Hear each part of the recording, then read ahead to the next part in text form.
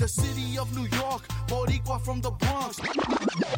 Last year, I remember hearing about folks who were struggling due to the inclement weather.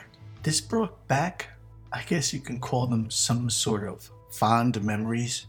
Now, I don't call them fond because of the struggle that these folks were going through or the struggles that we were going through back then. I call them fond because it reminds me of how hard my mom worked to take care of our family.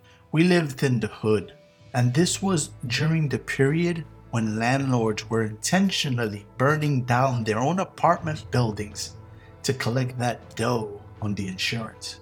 Hell, even in the 80s and 90s, I remember seeing some buildings mysteriously catch fire.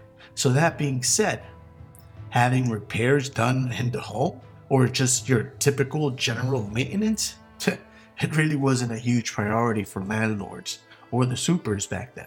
As I think back on my childhood, I cannot remember one single time where I saw one of the building workers come over to fix anything in our apartment. I'm sure they did at some point.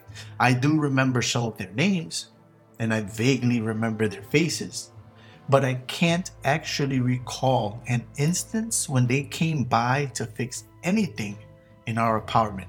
I can't remember anything at all. So when there was no hot water because la boila was broken, the only option we had was to boil water in the stove for our bath.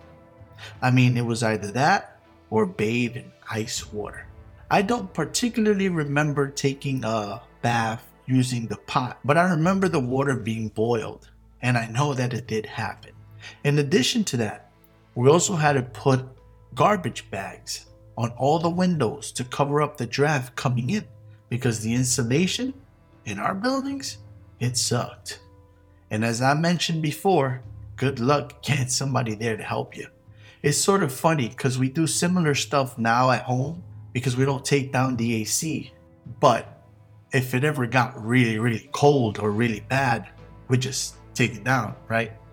Back then, we didn't have any choice. The windows were sealed shut and that air was coming in. I remember seeing my family bundled up because we didn't have any heat at home. Again, because la boila, the boiler, was broken. And who gives a damn about some poor people living off of welfare in the Bronx? Look at Naisha now. You think things have gotten better? Do they care about people? There's people dying in fires. It really hasn't improved. And we're talking 20, 30 years ago. But we should just be grateful that they gave us any help at all. How dare we? How dare we expect or want some heat too? Jesus Christ, were we some ingrates, eh?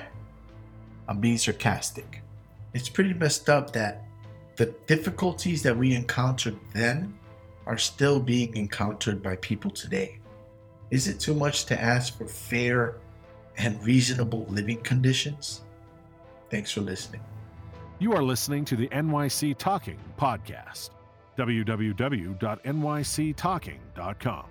Please like NYC Talking on Facebook. Please follow Angel R Talk on Twitter and Instagram. We are NYC Talking, the realest lifestyle blog ever. Thanks for listening.